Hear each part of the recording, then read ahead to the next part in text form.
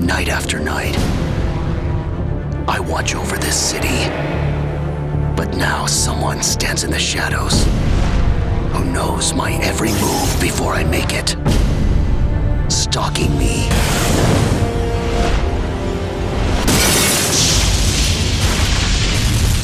It ends tonight.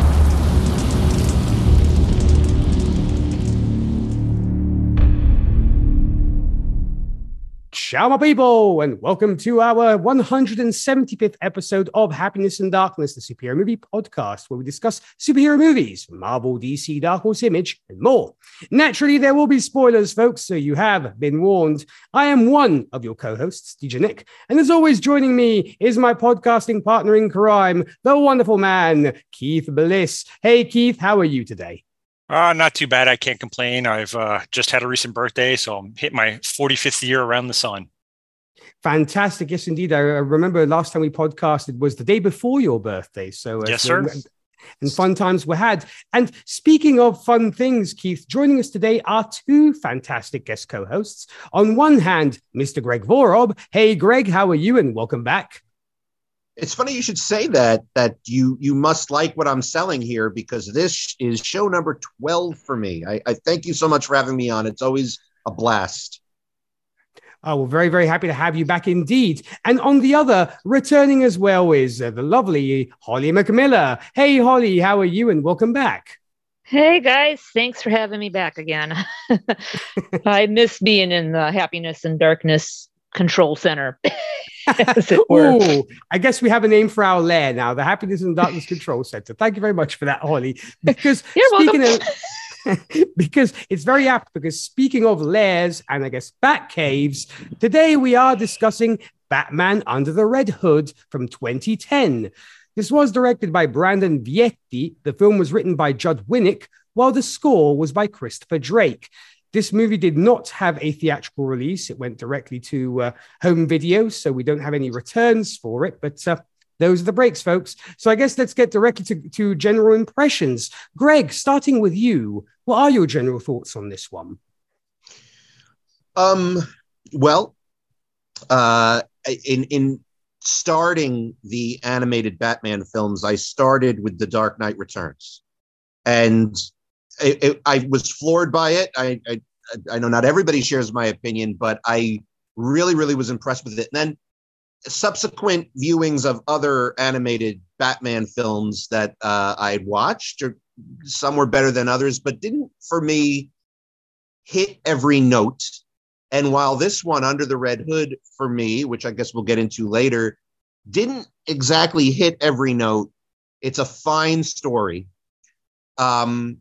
I've been rewatching, reintroducing myself to Batman the Animated Series. And I'm seeing why it's the quintessential, the major Batman fans think of it as their quintessential vision of Batman, because it's true, it is. With Under the Red Hood, it is very Batman. It is a traditional Batman story with that flip side of the darkness of the story.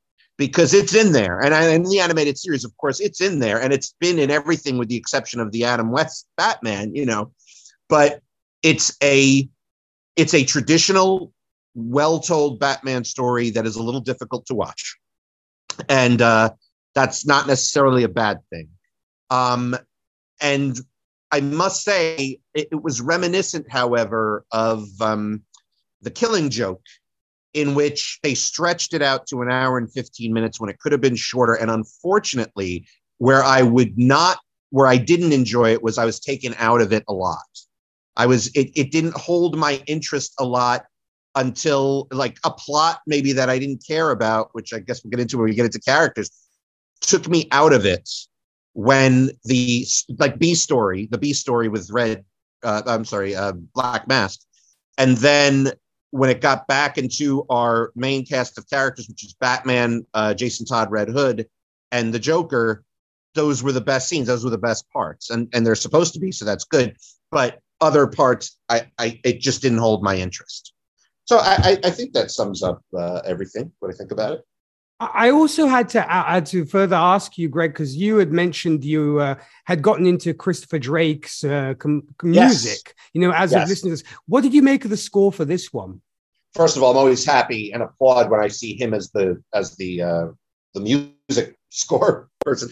Well, The Dark Knight Returns was very, very intense. This was a little bit more subtle, but fitting, especially the end credits.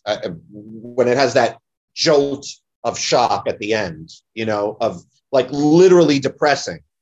And then his music with the raindrops in the puddle really translated well, because I believe that raindrops in the puddle was Batman's inner pain, if I were to get analytic here. So he did a great job. It was subtle. It was not epic, but it was very fitting. Awesome. And moving on then to you, Holly, I believe you actually I thought it would be a good idea to review this one. So what are your general thoughts on this one?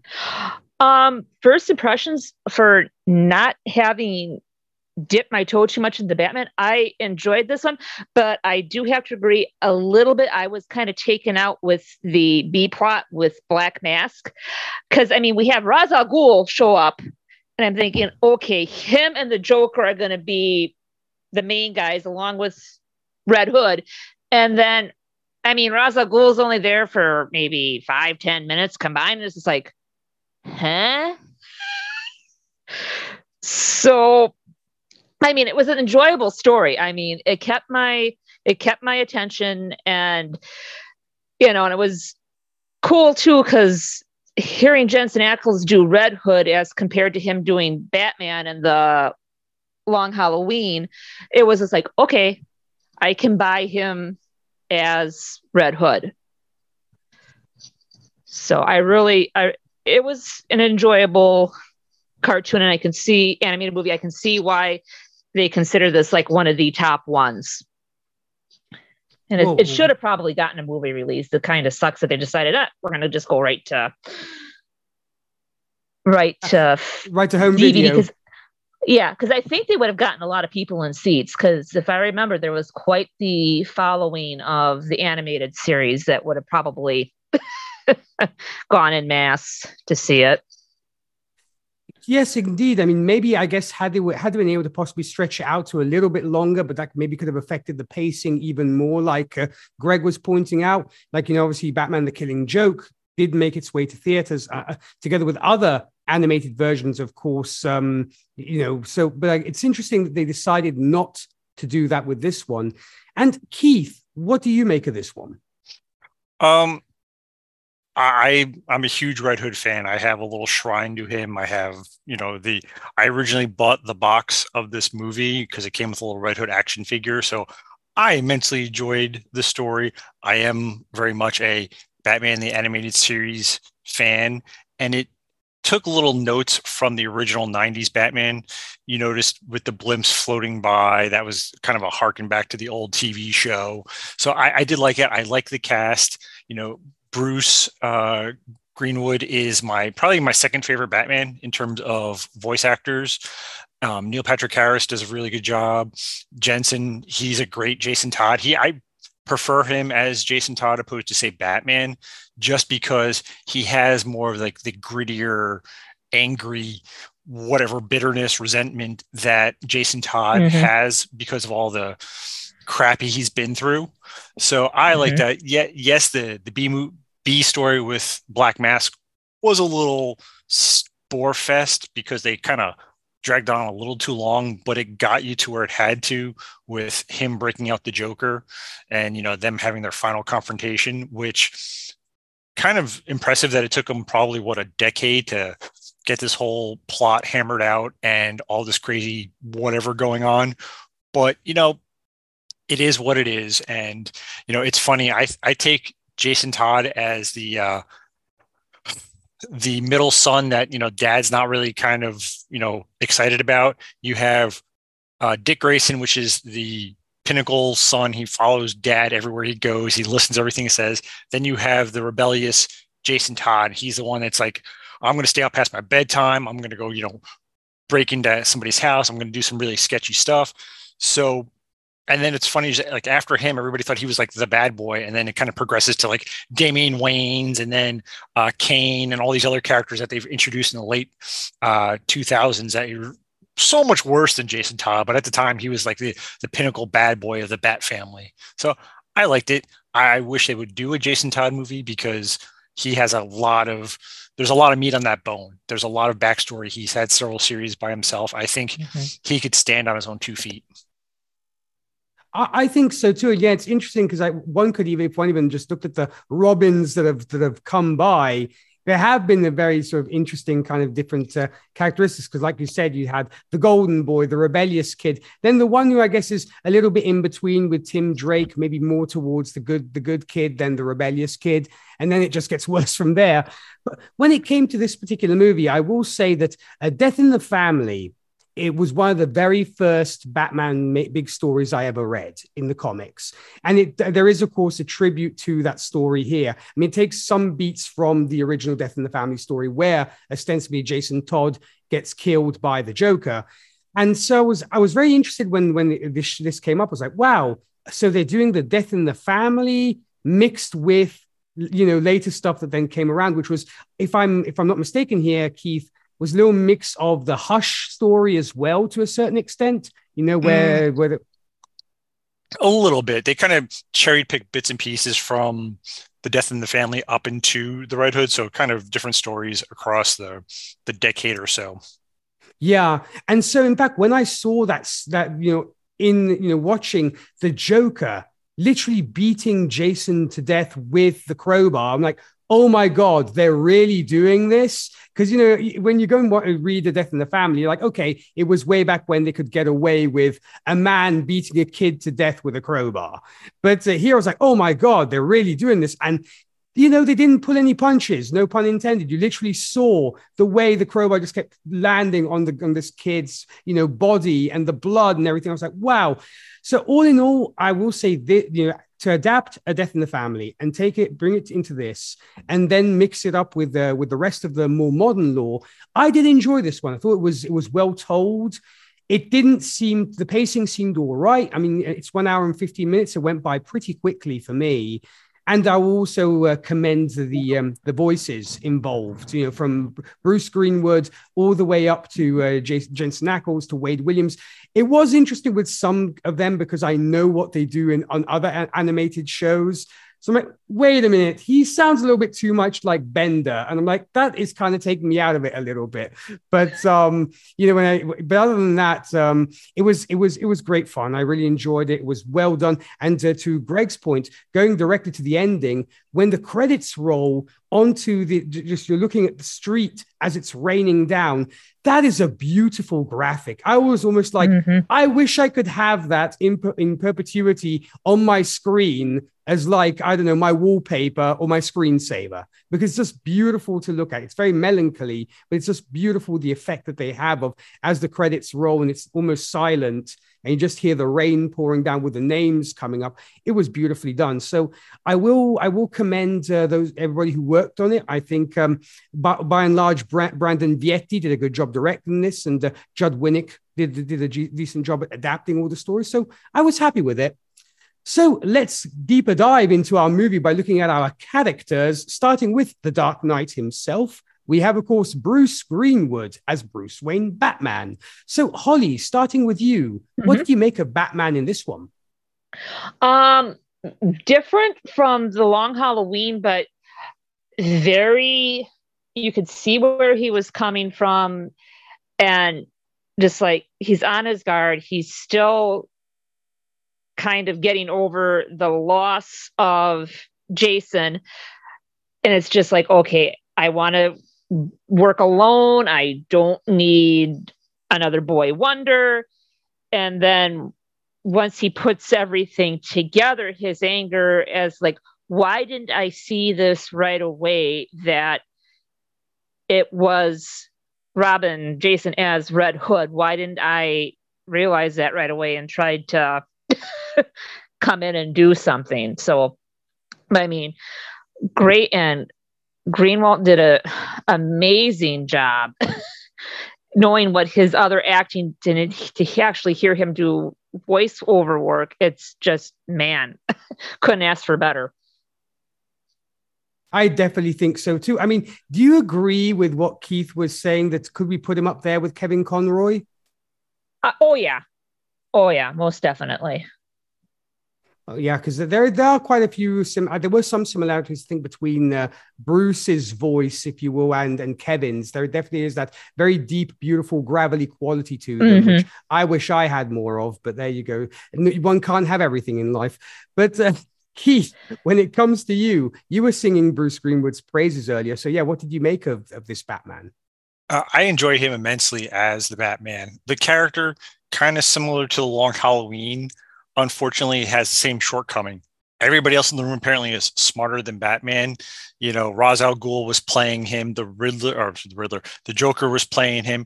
He kidnaps Robin, and it takes Batman a little too long to figure out all the clues and where the Joker's at.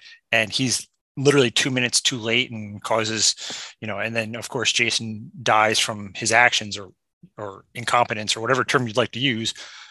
But he considered that his greatest failure, when in reality, I would have thought creating the Joker was his greatest failure, because he's the reason why we have a Joker.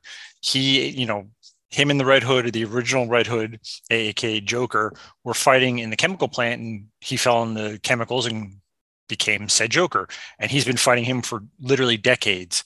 So it's kind of weird that he considers the death of Robin, his greatest failure, where I would kind of put him on the same pedestal, if anything, slightly more, because the Joker, as Jason mentions at the end of the movie, the Joker has killed who the hell knows how many hundreds of thousands of people and maimed and paralyzed and other kinds of crazy stuff over the years. And Batman, not that he hasn't done anything, it's just you would have imagined that between the Jason Todd getting killed and the stuff with Barbara, Batman would have just snapped and put the Joker into a coma, and there's end of story. But he always beats him within an inch of his life, and he comes back, and and I get it, like he said in the movie, if I cross that line, I'll never come back.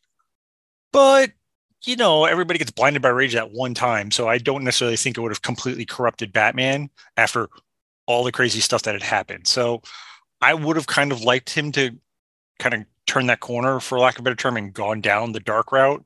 Not to say go full Batman Who Laughs and start killing everybody, but if there's a time and a place, I think for Batman to completely disconnect from reality, that probably would have been it.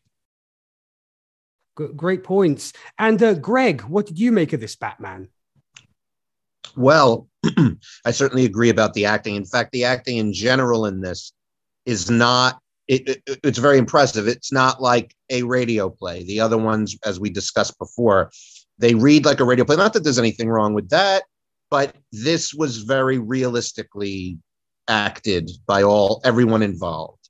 I thought Bruce Greenwood, perfect Batman. Might not be my favorite voice of all these animated properties that I've been seeing lately, but great. Still great. And this was a great Batman, a little flawed, but Batman is just a man, which is the theme of one of the themes. I liked it. I liked him very much. He was he checked every box, as Batman. The guilt that he felt was clear, but yet the ability that he's still going was there. Again, how much I love The Dark Knight Returns. There were some callbacks to it, like looking at Jason Todd's suit and that Batman has been broken from a trauma, So yeah, no, I thought it was very good. I certainly would put him up there as a great interpreter of the character.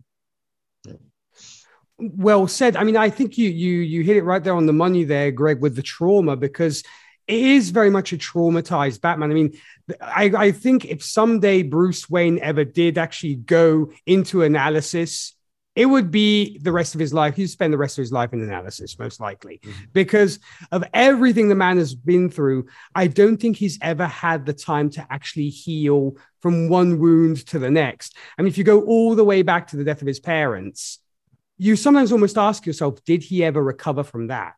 I mean, the fact of, he trained and he went down the path of wanting to become a vigilante, and that was his coping mechanism. But did he ever? That's the thing that I've almost sometimes noticed in Batman comics, even in Batman lore. Does he ever fully address that? There is that guilt. There's that survivor's guilt, which plagues him throughout the course of all his adventures. But I don't know whether he's ever gotten the chance of actually making peace with it completely. I mean, there are those moments sometimes, in whatever stories where he talks to Alfred and he seems to have somewhat made peace, but it's still haunting him. And this is yet another one when it comes to the death of Jason Todd right at the beginning of this, because you can tell that right after that moment happens, he's definitely suffering from PTSD. He's very much closing him off from everybody else. He doesn't want to talk to anybody. We even see the way he's even talking with Nightwing, the way he relates to him. He barely acknowledges Nightwing. Even when they're on missions together, it's more Nightwing who shows up saying, I'm here. And Batman's not even like, hey, help me out and let's do this, whatever. He just goes by about his business and barely interacts with Nightwing and almost barely interacts with Alfred. And, even to Keith's point, all he does is to try and somewhat take his rage out on the Joker by sending him into traction for 6 months. And then once he's healed again, he goes back and does it again.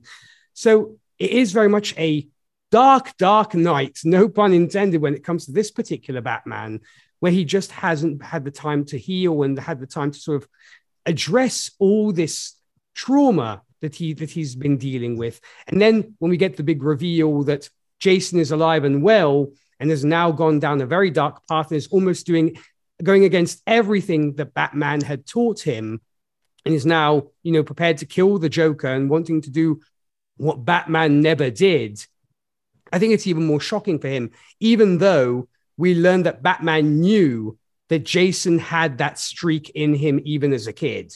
And he was almost trying to put him on the right path because, if I hadn't taken him under my wing, he probably would have become Red Hood much quicker. So I think he almost see it as, delaying the impossible, because he almost knows from the get-go that Jason will either eventually snap and hoped at the time when he made him Robin that he wouldn't. But I think deep down he knew that eventually something would happen. And we see that even when they go on missions, that Jason becomes more and more reckless and more violent. And I think that's very much concerning Bruce. And then, of course, when they have that talk between the two of them, Batman is so heartbroken by just the way it's happened. And I think, once again, he also blames himself. It's almost that father who's like, it's my fault my kid turned out this way.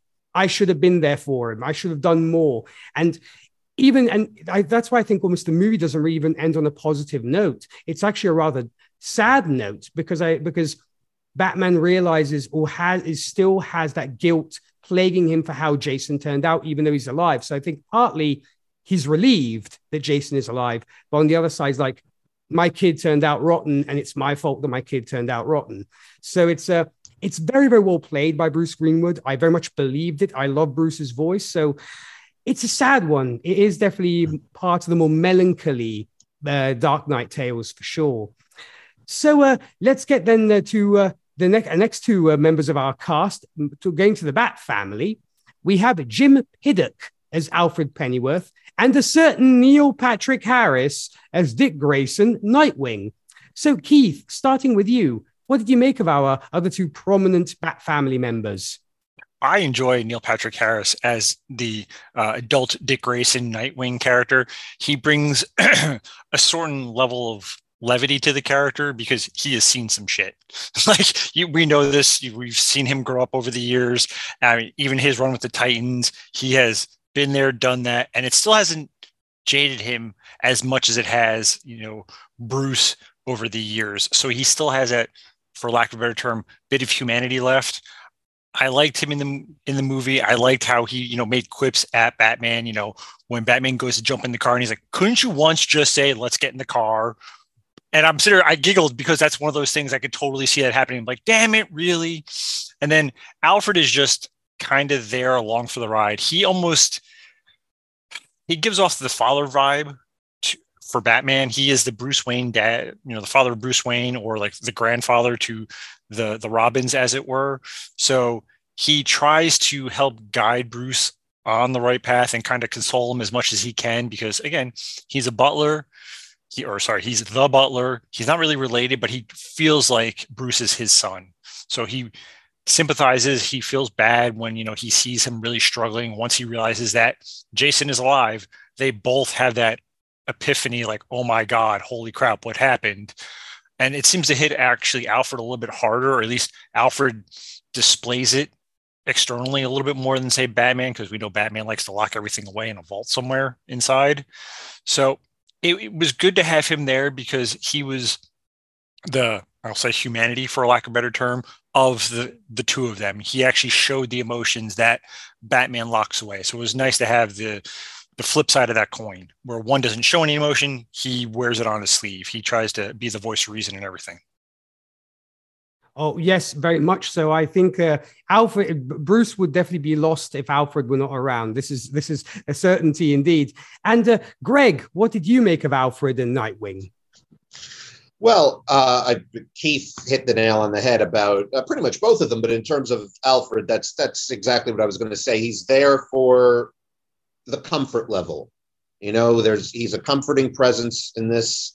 And just to show, while Bruce is suffering he always has that rock that is Alfred. We don't see James Gordon in this one. That would have been unnecessary. So we have Alfred here. They both, of course, are Batman's, support rocks, and who helped shape him, So there's Alfred. And as far as Nightwing, it's interesting what you said before, Nick, because I agree with you, is that he's kind of ignoring this son and obsessed with that Jason turned bad. But Nightwing is showing, and he's blaming himself, as I just said, and he shouldn't be, because he didn't do this, but he's being so hard on himself when you see that Nightwing, Dick Grayson, turned out a mensch and a great superhero and savior of the city in and of himself, who goes and has his own adventures. I don't think Nightwing is upset with Batman. I don't think he's thinking, oh, he's not even ignoring me. I think he knows him so well to know he's blaming himself for Jason's path, and he shouldn't be.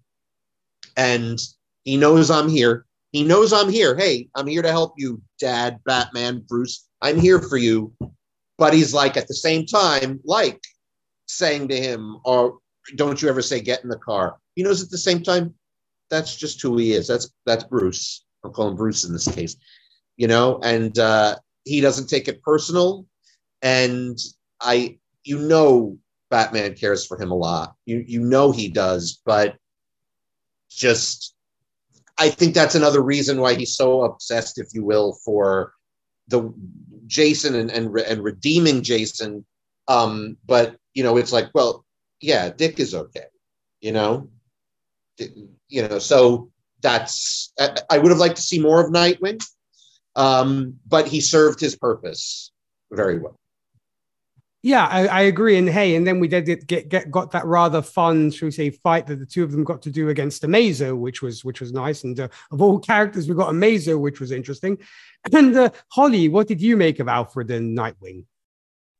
Oh man, Alfred, voice of reason. And then he does, he tries to nudge Bruce, Batman, in certain ways without really coming right out and saying, hey, you idiot, this is what you need to be doing. He just makes some slight little offhanded comment, and he's just like, okay, maybe I should probably look into that, and goes about business as usual. And Nightwing, yeah, he knows this, like, all right, we have to deal with this. Batman's dealing with this Jason thing. I'll just do what needs to be done as usual. He gets snippy. I'm used to it. just I'll be the yes person and kind of lay low and do stuff. And if I have to go out on my own and do other stuff, and better to ask for forgiveness instead of permission, I guess in this case, as it may be. So, I mean, it was really good. And Neil Patrick Harris as Nightwing. I mean, I at first I couldn't. I was like, oh, that's him, because I think didn't Neil Patrick Harris voice the Joker at one time, or am I think wrong? He might have. Okay. Because I know Mark Hamill has, and I couldn't remember if Neil Patrick Harris did. So I wasn't exactly, sure when I first heard who the Joker was. I'm like, no, that's not Neil. Okay. So, but I mean, great characters. I think so too. I will say this on this particular watch or rewatch of this film, starting with Nightwing, there were moments where he irritated me a little bit, in the sense that when they're fighting Amazo, I mean, that fight is well choreographed, it's well done, it's fun to watch. But the comments that Nightwing makes sometimes, he was stating the obvious a little bit, and I kept going, no shit, Captain Obvious. I mean, when it's like, he can fly, he's shooting lasers from his eyes. I'm like, of course he is, you dummy. That's what he's doing right now. So I'm like, we didn't need the commentary necessarily there, Nightwing. Or but color me surprised. Oh, boy. Yeah, so he did I was feeling a little bit like Batman in that moment of like, just shut up and fight. Like he tells Jason in a later fight that him and Jason have together. But so that irritated me a little bit, the kind of stating the obvious. And I can understand that maybe Batman already is not in a good place, and you have this chap nattering in your ear, saying these obvious things. I can understand that Bruce would want to kind of tune him out, because he's like, I don't need this right now, Dick. I'm already dealing with a lot of grief. I don't need you making these obvious comments. But other than that, I mean, Dick means well, and I'm not saying he doesn't, but he's very upbeat. He seems particularly upbeat, especially here, because he's always making these sarcastic comments and these ironic comments to him. And yeah. Go ahead, Holly. Yeah, just kind of to kind of snap him loose a little bit. And I'm surprised Bruce isn't like, don't make me lock you in the car or in the back cave. I could just see that happening. I'll do this on my own, thank you. Yeah. And that's maybe why he took off without, even telling Nightwing he was leaving. Because like, if I have to have this guy making comments again, screw this, you're staying in the Batcave, kid. But I mean, that's just me, being silly. But what I will say is I do get what Dick is trying to do. I mean, he is trying to, like you even saying, how he kind of snap Bruce out of it and trying to get him, to understand almost that it wasn't his fault that Jason died. And also to Greg's point as well, he is trying to show Bruce that he's there for him. It's literally like the son being there for the grieving father. They've lost another child, and he's kind of trying to do his best to be here. And maybe his upbeatness, if you will, upbeat attitude could almost be his way of coping with it, in the sense that he's gotten over it, or it's his way of coping with the deal that Jason is gone. I mean, I'm trying to even figure out how close Nightwing or Jason even were. I don't even think that close, if anything. But what I think is curious is maybe his way of dealing with all this tragedy is just trying to stay upbeat and stay happy. And that's why there's very much that kind of opposite of the same coin when it comes to the way Dick is doing stuff, the way Bruce is. Bruce is, of course, like even Keith was saying, locks everything up and compartmentalizes. And so it's just makes him feel even more kind of upset, and he's beating himself up. Dick is just like, let's fight these guys and let's do this stuff and so on. So it hasn't gotten to him yet. I agree with the fact of him being as jaded. He's still very much excited, if you will, and just enjoying life, I guess one could say, as a vigilante and as a superhero. So there is that, and Neil Patrick Harris did a great job. Alfred didn't get too much in this, but I think the time that we did spend with him was important, because he was once again trying to comfort Bruce and trying to tell him, it's not your fault. And, I've got your back. We can get through this. And it is true that he does seem more shocked than Bruce is almost when it's revealed that Jason is still alive. There is much more of that, oh my God, I can't believe this. And Bruce like, yes, he's alive, kind of thing. So it's there is that. But But it's always great to see Alfred. Alfred's always been one of my favorite characters of the Bat family, regardless. And here he very much plays that role of wise father or even wise grandfather. And you do get that impression he was almost grandfather to the Robins, which, as Greg said, which I think was a great point. And it's also thanks to Nightwing, to a certain extent, that Bruce puts two and two together when it comes to revealing that the Red Hood is Jason Todd, because Nightwing keeps saying, oh, he's good. Oh, he's really good. How did he learn how to do that? He must have been trained really, really well. So he's literally helping Bruce get there. I mean, I'm sure Bruce has his suspicions, but Nightwing is very much helping him, should we say, get the confirmation, get even close to the fact that, yes, you do know this guy. And yeah, it did make me laugh that Nightwing's like admiring the guy, goes, oh, he's so good. He's so good. I'm like, dude, you're a good fighter yourself. Quit admiring other people and get with the program. Yes. But other than that, they both did a very good job. Fanboy Appreciation Club over. Exactly. Get to the point. So that was my opinion. But no, they were very good. Jim Piddock and Neil Patrick Harris, great jobs for sure. So I guess from our heroes, let's get to the dark side of the table, because there's quite a little bit of darkness in this one. I guess we could start with our trio from the famed Rogues Gallery. We have Jason Isaacs as Ra's al Ghul, or Ra's al Ghul, take your pick. Wade Williams as Roman Sionis Black Mask, and Bender himself, John DiMaggio, as the Joker. So, Greg, starting with you, what did you make of this trio? Well, Ra's al Ghul was kind of just there and didn't do much. And of course, they were all three of them important. Well, Joker, the main antagonist, but and I'll get to why that's significant. They were there for a reason, Ra's al Ghul and Black Mask. Of course, the lending that they did to, you had Black Mask who broke Joker out, and you have Ra's al Ghul who hired him to do the job that started everything in motion. And Ra's al Ghul said what he did was a little much.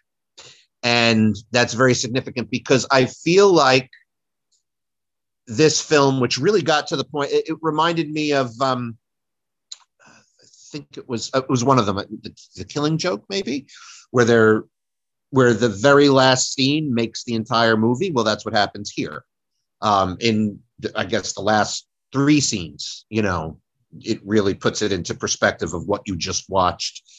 And it is to show, especially when Jason says to Batman, there's Dent, there's a Scarecrow, and there's this guy. And I'm like, yes, because I know it sounds a little cliched, but the Joker for me is the quintessential Batman villain, and I'm sure I'm not the only one who thinks that. You might have other Batman villains, they're all, unique in their own way, but Joker is always, it's established that he is, the Khan to Captain Kirk, the Lex Luthor to Superman. This is Joker. And with Superman, you've got these big, powerful villains like Darkseid and, and Doomsday. Well, it never gets, no matter who Batman is fighting in any particular adventure, it does not get any more indicative of who the main villain is than Joker, and this film does it very well. I read that it didn't bother me when John DiMaggio went into Bender. That was probably an homage to Bender, where before he became the Joker, he's pretty much talking like Bender. I read that John DiMaggio based this Joker on Heath Ledger's Joker. That might be an IMDb speculation.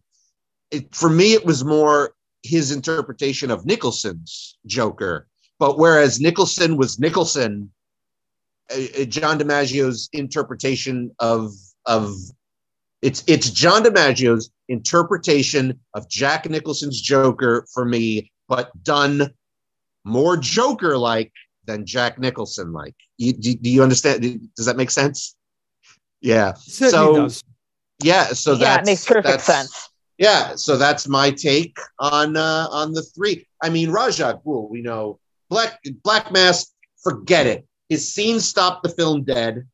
I did not like. Maybe he's better in other stories. He was annoying. He did nothing for me. It was reminiscent, and I was thinking this, shout out to Mr. Devin Smith, who was on the same episode of Incredibles 2 that Holly was on as well, when he said these villains were boring and did absolutely nothing for me. That was the case in this with Black Mask. I thought of Devin Smith. Hi, Devin. Hope to see you on this show again soon. And that was Black Mask. Ra's al Ghul, we know how compelling he is, and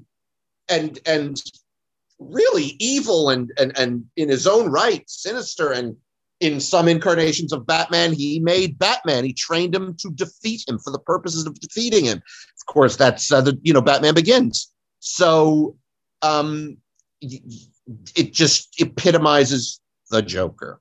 And I love that, because I know it sounds like I'm being anything but a contrarian when I say Joker is the Batman villain, just the main Batman villain. And I rest. Okay, the defense rests then. So I guess moving on to Holly then. Holly, what did you make of these three? Black Mask, meh. Joker and Ra's al Ghul, it was just like, all right, yes, these are the ones to focus on and watch.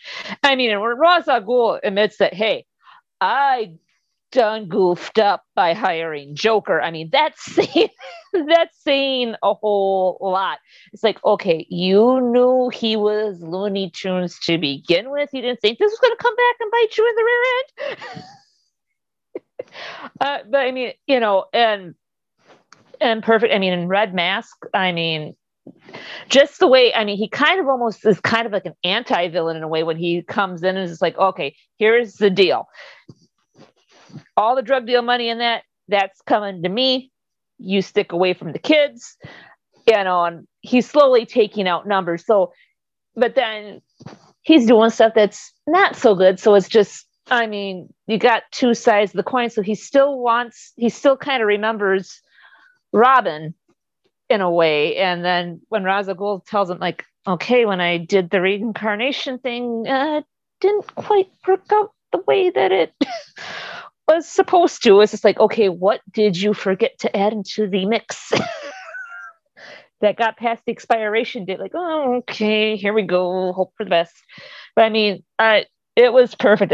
But I could have done without Black Mask. But of course, we had to have somebody break Joker out. I mean, couldn't Joker have broken his way out of the prison himself? I mean, he does do that often. Yeah. So that high rest. Very well, fair enough. And Keith, what did you make of our trio from the Rose Gallery? They were really just kind of plot devices to move the story along. You had Raj, who was there just to exposition dump crap that happened. He's like, oh yeah, that's my fault, my bad, oops. Same thing with Black Mask.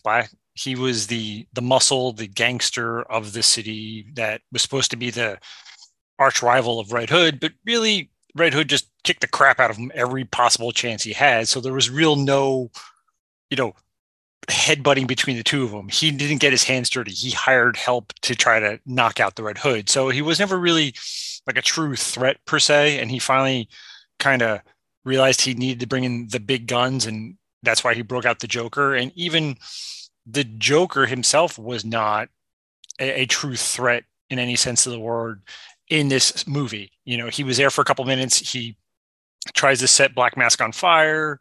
He makes a couple of quips to Nightwing and Batman when he's in Arkham, but you don't really feel a sense of anything from him. There's no all right, whatever. There's just some dude here to move the story along. Such as like the Riddler was for that one flashback. He was there so briefly, they didn't even hire an actor to voice him. He was just there to kind of show Robin kicking the crap out of people. So I didn't, they could have literally just created some rando bad guy for this and would have had the same end result. Well, that's fair. And interestingly enough, Bruce Timm is listed as voicing the Riddler, but where did he voice him? Didn't make There's that grunt sound. Yeah, like Bruce, you were Bruce Timm. Exactly. I mean, and Bruce Timm, of course, great writer when it comes to both the comics and the animated show, and has done so much in the superhero world. So I'm like, Bruce, you doing anything? You just want to grunt on this mic for us and we'll list you as the Riddler? He's like, yeah, I'm game. I'm not doing anything. So I guess that's what they got Bruce Timm to do something. But basically that scene was just Robin kicking the crap out of the Riddler, and Riddler's just like, silence. Yeah. Go ahead, Greg. I seem to remember Bruce Timm listed as one of the producers of this. So I think he just said, don't want to waste money on an actor. You know, that was that. He's like, and that's lunch, people. I can definitely see that. But no, here's the thing when it comes to me and these guys. Ra's al Ghul can be a very compelling character if he's used properly. Here, I agree, he was more of a foil, more of like he was the guy who who put everything in motion. I agree, like you guys were saying. I mean, Jason Isaacs does a good job of the character, and the way he then tells the story of obviously having resurrected Jason in the Lazarus pit, that is cool. And you even get a shot of Talia al Ghul and what have you. It's like, yeah, this is nice, but you would have liked more. And I did what we did get of Ra's al Ghul. I did like the whole thing of how commanding he is and just a charismatic guy that he is, the head of the demon after all. And just when Batman comes to see him, he's like, just let me use my remote control so I can tell the guards not to come in. And so it was just that was kind of hilarious moment. Speaking of hilarious moments, I would almost advance the theory that Black Mask is the comedic relief in this film, in the sense that he's very much like Wile E. Coyote. He has all these amazing plans, and they all go to hell for him. Yeah. I mean, no, that's perfect, especially the shot where Jason Todd is shooting the bazooka or RPG into his penthouse, and you just see a look at his face, and you know what he's actually trying to say, but since this is a kid's movie, he has that shit look on his face, and he just hauls ass out of the room. And I'm like, I was dying, because even Red Hood's like, well, damn, he can really haul ass when he has to. But again, they have to keep it PG for the kids. But that's what he's saying. That's why I'm like, it's Wile E. Yeah, go ahead, Greg. Young adult teenager here. No, I was just going to say, if Black Mask was the comic relief for this movie, these guys got to stick to making superhero comic book dramas and maybe let someone else write some comedy for it. I mean, it could just be that my sense of humor is incredibly fractured. It could be that too, because I just found it hilarious that all his plans go to hell. That's why I made the Wile E. Coyote comparison. But then also the fact that he takes his rage out on every single guy in the room and punches them, and they don't do anything about it. He's like, I can't believe that he failed. You know, like yes, and he's screaming at the secretary at the same time, and it's just like. He's a man-child basically, because the secretary doesn't even flinch. She's just like, okay, you done throwing your temper tantrum? Cool. All right, so I'm gonna order more bullets and grenades and shit like that, and we're gonna just keep moving. Yes. And that's a great point, because shout out to Miss Liu, who's the only female character in this film. And I will say that I think that Kelly Hu played it very deftly. I actually enjoyed that character very much. That's why I got the whole comedic relief thing as well, because the relationship between, Miss Lee and Black Mask is very, very comedic, because she's super calm and she's almost making fun of him, but he, won't hit her, and at least points for Black Mask for not hitting a woman. I will say that. At least he's got that going for him. You make a very fair point that it's comic relief. I am in no disagreement that it's comic relief, but Black Mask. Yeah. I was half waiting for her to say, "Are we done yet, so we can get on to business?" I mean, she's very good. Miss Lee is very good at she knows what to say and what not to say. It's almost like she knows exactly what. Or she's like, if I say something wrong, it's not a problem. Black Mask will probably deck the guy right behind me, so it's fine. Some other poor schmo will have to deal with his rage, not me. And I just love how she's like, yes, sir.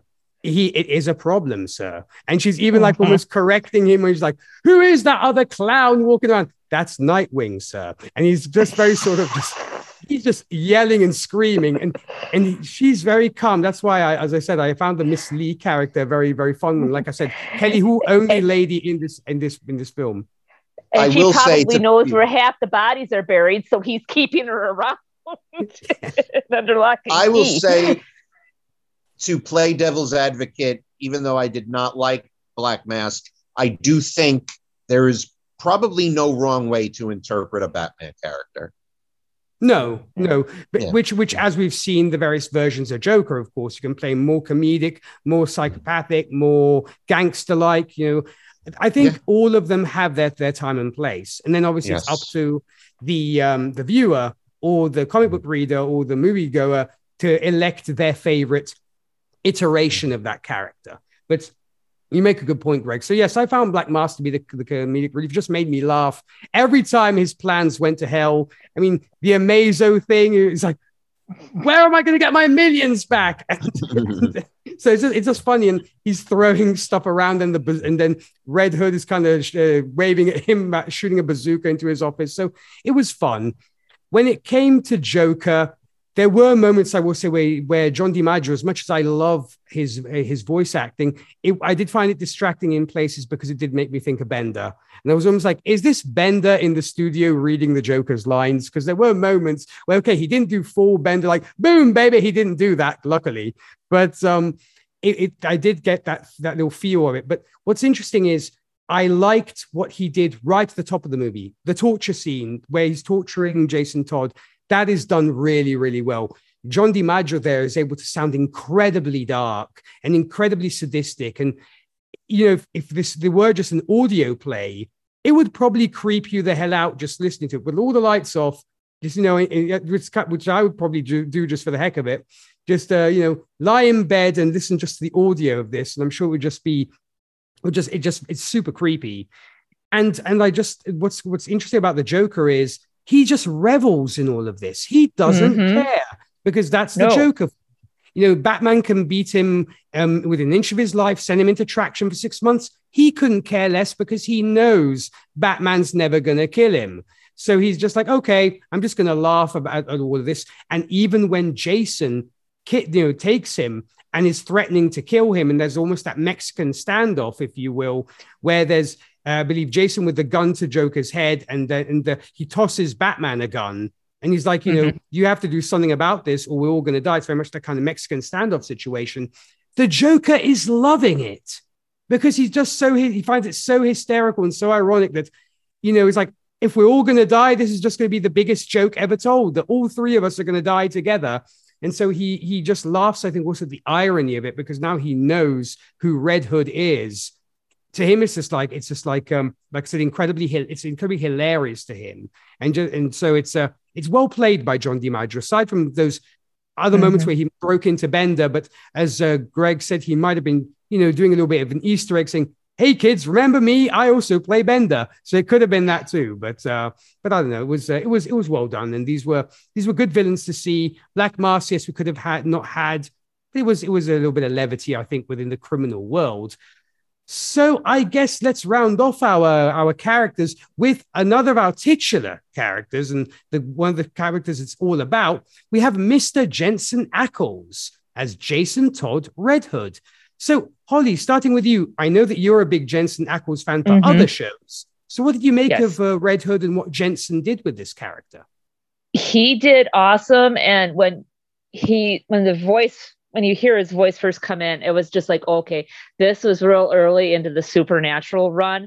And he hadn't quite, I think, found the Red Mask voice yet or Red Hood until a little bit later, because it almost sounded like Dean coming in. And I was waiting to have him, do, "Hey, Sammy," or his "son of a bitch." But it was fantastic to have him as this, because I'm not sure, he had posted on Instagram a picture of him in a Red Hood costume, and I'm not sure if this was before, during, or after him getting the role as Red Hood. And it was just fantastic. So it's nice to see him being able to branch out and to do this voice acting and to show his range, because he can act. Oh, he certainly can. And were you happy with what Red Hood did, the character of Red Hood in itself? Oh yeah. I was pleasantly surprised in that plot twist reveal towards the end. It was just like, wow. And I think when Joker put the two and two together, I mean, Joker has Bruce read like a book, and now that he knows that, oh, Red Hood is actually a former Robin, it's just like, nope, he's not going to take him out, even though, you know, he probably could, but yeah, he's going to let him live to see another day. Most likely indeed. And yes, because I knew that, in fact, this was one of the reasons you wanted to review this one, because I know you're a big fan of Supernatural and, of course, of Jensen Ackles. And Keith, you being a big Red Hood fan, what did you make of this version of this character? I'm like I said before, I really enjoyed his character as the Red Hood. I wish they have or will expand upon it, just because he's such an interesting character. In the movie, they had to kind of introduce him into the Batman universe. So they kind of did the by hook or by crook scenario, where they just did enough to bring you in and bring him and kind of impact Batman and show, you know, that what Batman considered his greatest failure is still alive. So technically, while he's not a failure in the respect that he's dead, he's a failure in the respect that he still managed to turn to the dark side of justice, opposed to walk the straight and narrow that Batman and all the other Robins and Nightwing have done. The way he portrayed the character, especially his interactions with Batman or anybody else on screen, I enjoyed. He stole the show in some of the scenes. Other scenes, they kind of traded back and forth with banter. You know, the end of it where he's beating the ever-loving crap out of the Joker with a crowbar, and he's alluding to who he is to the Joker, and the Joker still doesn't really quite, catch on at all until like the very, very end of the movie. I thought that was a good callback to him getting the crap beaten out of him by the Joker.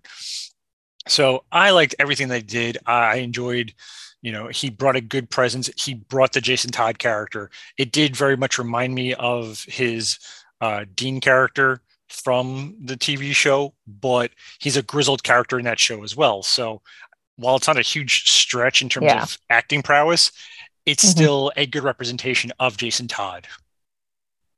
Okay. Yeah, I'll eventually have to watch Supernatural. I promise I'll get there, people. I promise, because Rachel's already gotten on my case about it, and so I will definitely get there eventually. I know, Holly, you got Rachel into Supernatural. Too. Yeah, I got Rachel into Supernatural. Yeah, it was one of those messages like, Holly, I mean this in the nicest way. I hate you. I mean, I can ruin the show in one sentence, so it's okay. Yeah. Oh, I'm sure I could too. Oh, wow. Okay. Well, I'll have to be very careful then. And Greg, what did you make of Jason Todd Red Hood? Darker Scooby-Doo. There, was that what you were going to say about Supernatural, Keith?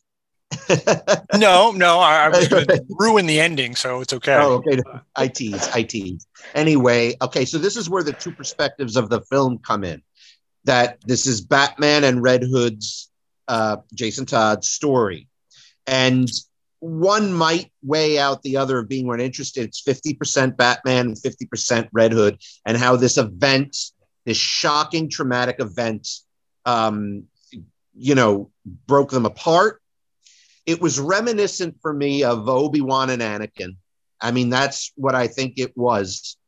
And that same kind of thing, the mentor and the student, because of a single tragic event and one very, very evil man, are divided. In this case, of course, he didn't join the Joker, as Anakin joined the Emperor.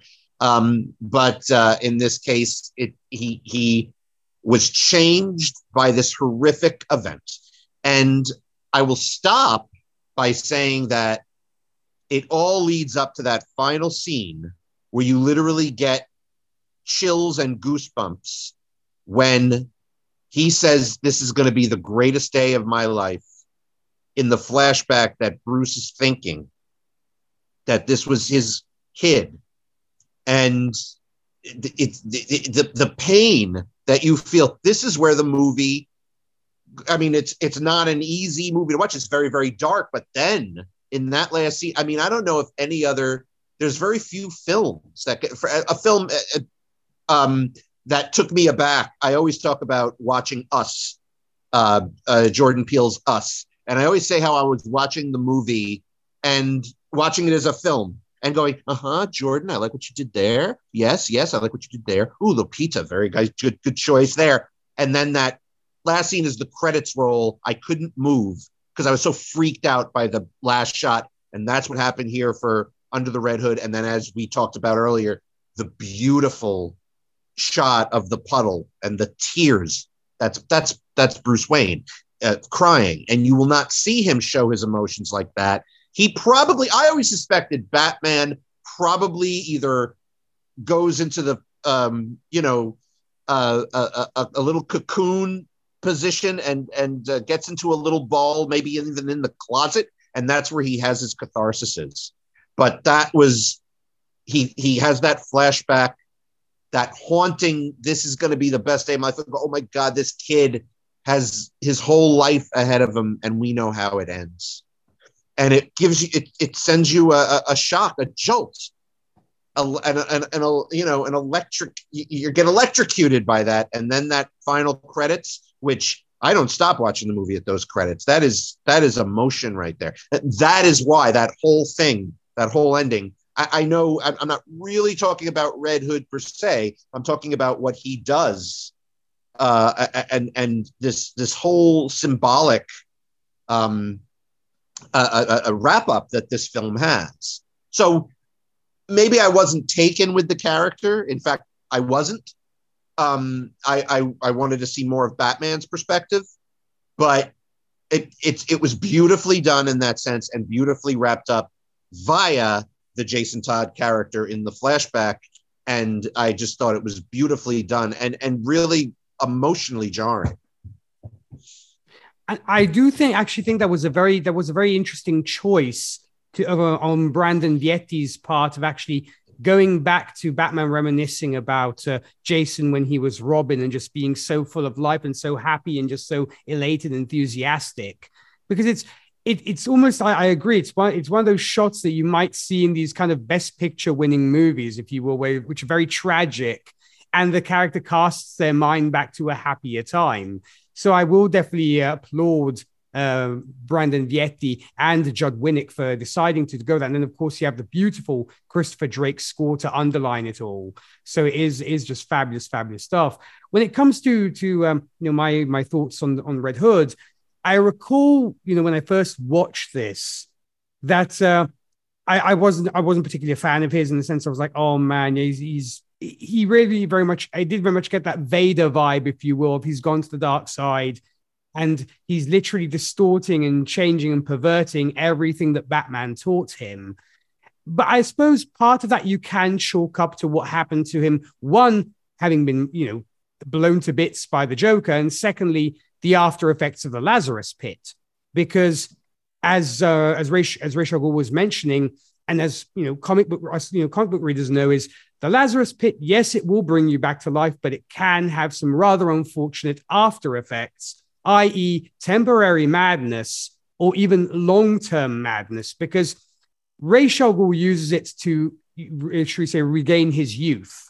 So they didn't really know what it would do exactly when it came to resurrecting a corpse, because it's mainly used, if you will, for rejuvenation. It's a fountain of youth, more than anything else. So he's like, I guess we'll see what happens when we throw in a dead body. Kind of like the more you know, kids. This is what happens when you drop your dead body into a Lazarus pit. So I suppose it could also be chalked up to the after effects of having been ostensibly brought back to life, and that's why also his mind is broken as well. He's no longer that youth that he used to be, and maybe the dark traits that he had have been amplified also because of, one, his incredibly traumatic death, and two, his very traumatic being brought back into the world. So I'm sure that definitely has something to do with it, because you wonder, in the interim, what was Jason doing? I mean, once he gets out of the Lazarus Pit, he runs off, and so you assume either he was training and just by himself and just all getting his anger out on random people until he decided to, should we say, bring back the identity of the Red Hood, because it's never really explained, I believe, what Jason was up to in between in that particular time period. So there is also that to think about. He was probably alone a lot. which is might not be the best thing for somebody in Jason's mental state. And that probably could have helped, should we say, did not help matters. But it is very much the polar opposite of Batman. And I thought the exchange between the two, one, when they are fighting together again, it's almost a beautifully tragic thing or beautifully sad thing when it's almost like you're seeing it's like old days where now an older Robin is fighting next to his mentor when it comes to fighting some villains. And then when we have the Mexican standoff, it's very, very sad because Jason gives Bruce, his truth, and I guess kind of belts out everything he's always thought of. You put these guys in jail, but they come out, they get out eventually, and they never fully pay for their crimes. And I'm doing what you can't.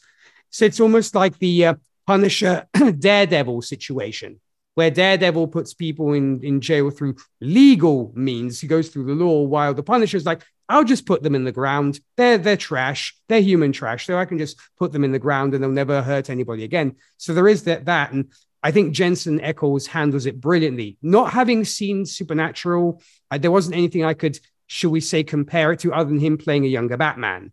And he does do a great job as Red Hood. So it was well played, and the last couple of scenes were just excellently executed. So, guys, anything else on this film before we get to ratings? All righty. The silence says it all. I guess then let's get to ratings. Keith, what do you give this out of 10? Excuse me. I think I'm going to give a 7.5. It's an entertainment watch. They could have done it better. They could have done it worse. So, nice middle of the road. Okay, fair enough. Greg, what do you give it? I think I'll give it a 7. I had my problems with it, but overall, a very compelling Batman story, and stays within the tradition very, very well. Unlike even some live action Batman movies, this one stayed in the tradition of Batman, albeit a darker animated series, if one could believe that, because animated series had its dark moments. So, yep. And so I'll give it a 7, even though maybe I'm like being very kind to it because it might on my end be a 6.5 for me, but I will give it a 7 because, overall, a very well told tale. Great stuff. And Holly, what do you give it? I'm going to give it an 8.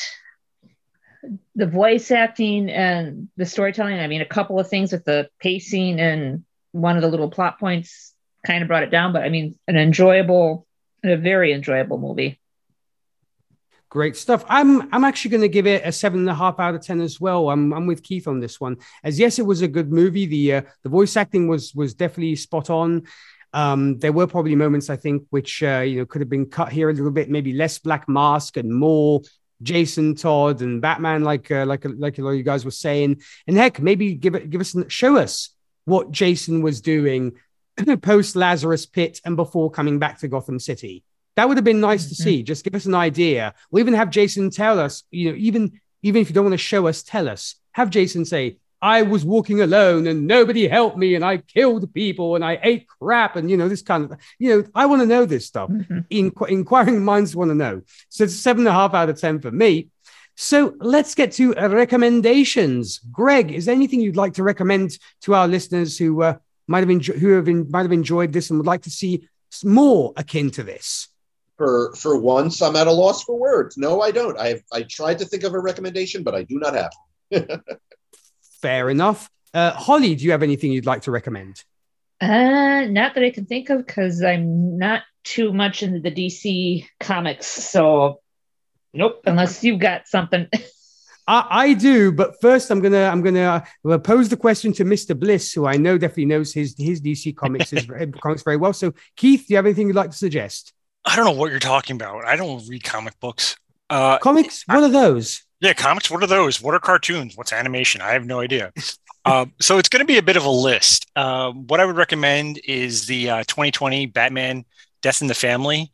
It's not really a full feature-length movie. It's a bunch of shorts. But the very first one is Bruce Wayne and Superman kind of rehashing under the Red Hood. And it kind of puts a different spin and kind of fills in a couple of those blanks. From there, I would also recommend The Three Jokers. And the reason for that, while it's not connected to this specific story, it's connected to the Jason Todd side of the house, because they were trying to groom him into being one of these Jokers that they have multiples running around in the DC universe. So that's a fun, interesting take on it. From there, you have Heroes in Crisis. This shows some of the characters in a kind of like you were talking about the PTSD. This facility was set up to kind of deal with that trauma and things related to stuff superheroes have gone through. You have Harley Quinn, you got the Flash, you got the Trinity, the whole 9 yards. So I think that covers a lot of the aspects of the DC universe that we don't see on the day-to-day, in the comic books. Well, those are some great recommendations indeed. I would actually pair it with what I'd actually mentioned earlier, Batman: A Death in the Family, from way back when, from the 80s, which of course, with some beautiful art by Mike Mignola, written by Jim Starlin, Jim Aparo's on this. It's absolutely a fantastic story, a very seminal story. That's obviously Batman issues 426 to 429, which was published between August and November of 88. Folks, these days you can find it as a trade paperback on Comixology, and I believe even your friendly neighborhood comic store. It should be pretty available. I mean, I have to say, in Italy, we don't really have them in English, so I tend to buy my stuff on Comixology because I don't want to read comics translated, as good as the translations are. But Keith, you being a frequenter of comic book stores, this is also quite readily available as a trade paperback, right? If folks want the physical copy.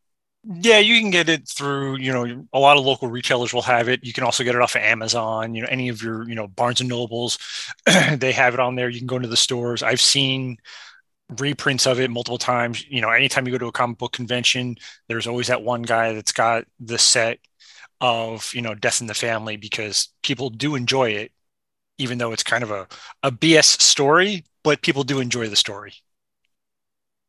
It's very true. And among these things, you even have, I believe, the Joker becoming president of Libya at one point, of Algeria or something like that, or he gets welcomed into one of these Arab countries because, because obviously right back then, it's like, oh, the terrorists love me and all this kind of thing. So you literally see the Joker show up with dressed for the desert, which I always found rather hilarious. But yeah, definitely check that out, folks. And to add a little quick bit of trivia, if you did not know this, when we get the climactic moment of the explosion, DC actually asked its readers to choose whether Jason Todd would live or would die. I believe there was actually a number that folks had to call, and you had to choose either, dial 1 if you wanted him to die, or dial 2 if you wanted him to live.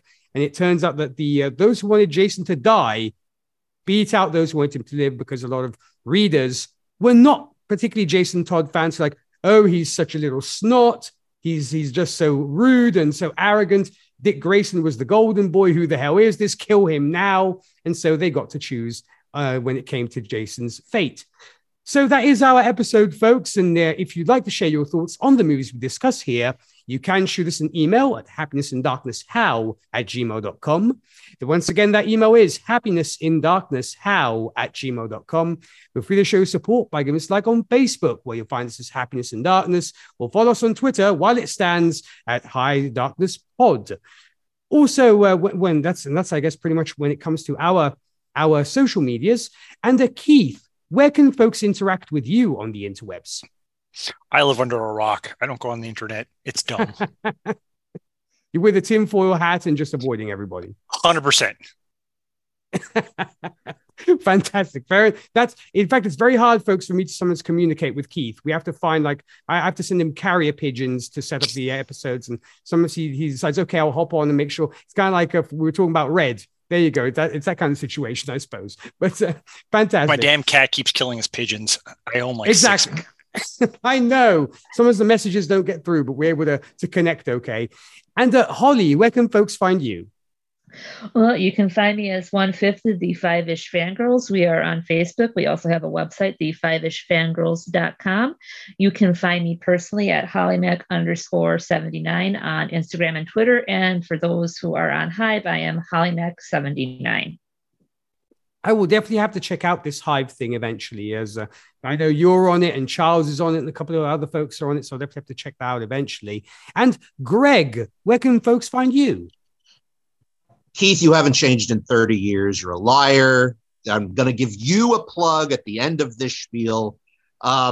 Okay, so one of these days I have to write this out because there's all these places to find me. So I'll spell my name, Greg, Greg, Vorob, Vorob. Find me at my social media presences on Facebook. You can go friend me there. Find my YouTube where you could see a bunch of goodies at Greg Vorob. Listen to MSV Podcast. It's now hosted by John Seymour, but listen to the whole thing and listen to John.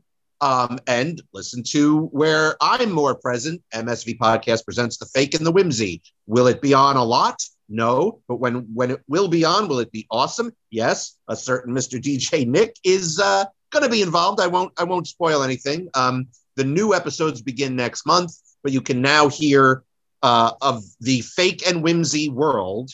You could hear all 13 MSV episodes on the Fake and Whimsy platform. And here comes the shout out.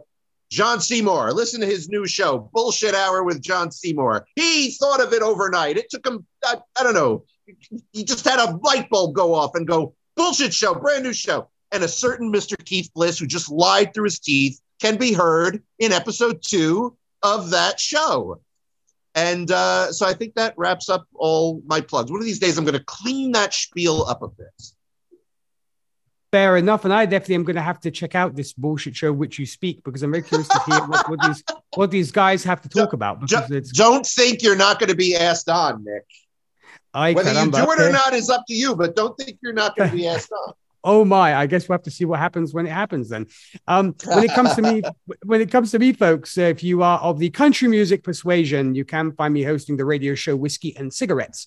We play today's country, traditional country, and everything else in between. More info about that and where to tune in, visit our website. That's whiskeyandcigarettesshow.com. Podcast-wise, you can also find myself, Zan Sprouse, and Rachel Friend of also Five-ish Fangirls fame on Gold Standard, the Oscars podcast. We're reviewing all the Best Picture winners in chronological order. This coming week, we will be taking on Mel Gibson's Braveheart, so there is that to look forward to, or not, depending on how you feel about Mel Gibson in that movie. And also myself and Charles Skaggs can be found on Titan Talk, the Titans podcast, where we recently wrapped up the first 6 episodes of season 4 of respectively Titans and Doom Patrol. That show is currently now on hiatus until the next slew of episodes of those 2 shows return. In the meantime, what I will announce is Charles and I will be returning to the Fandom Zone podcast as of next month, where we will be reviewing the 7th, I believe, and final season of The Flash. That's, of course, the CW show. So there is that. And speed things to come on this show. Next time, we'll be taking on the 1975 Michael Anderson film, Doc Savage, The Man of Bronze. So that said, first off, Holly and Greg, I'm sure I can speak for Keith as well when I say, it was a pleasure to have you guys back. Great talk, and definitely look forward to having you both back soon. Well, you speaking for Keith in terms of Holly, not in terms of me, because I can't escape this guy. Grew up with him, and now he's here, and just get away, Greg. So, no, it's okay, Keith. I admitted your subtext for you. Fantastic. Well, it was definitely great to have you both on. And yeah, Holly. Thanks. And thanks for taking me up on the offer to review Under the Red Hood. It was awesome. Well, we definitely appreciate you shooting us those suggestions, so they're always very much appreciated. I mean, Keith is a wealth of knowledge and very good when it comes to us figuring out our months of what we're going to be taking on. But, we definitely appreciated, you shooting those titles our way. And speaking of you, Keith, Mr. Bliss, any closing thoughts and any thoughts on our next movie before we sign off? I'm looking forward to this movie because it's so campy and so cheesy. It's amazing. This will actually be a first time for me, and I'm very curious to check this out. So, folks, I guess there'll definitely be some interesting discussions going on. That said, thank you, of course, as always, for listening to the show and supporting us. We will see you next time with Doc Savage, the Man of Bronze. Until then, stay super. Ciao. Bye.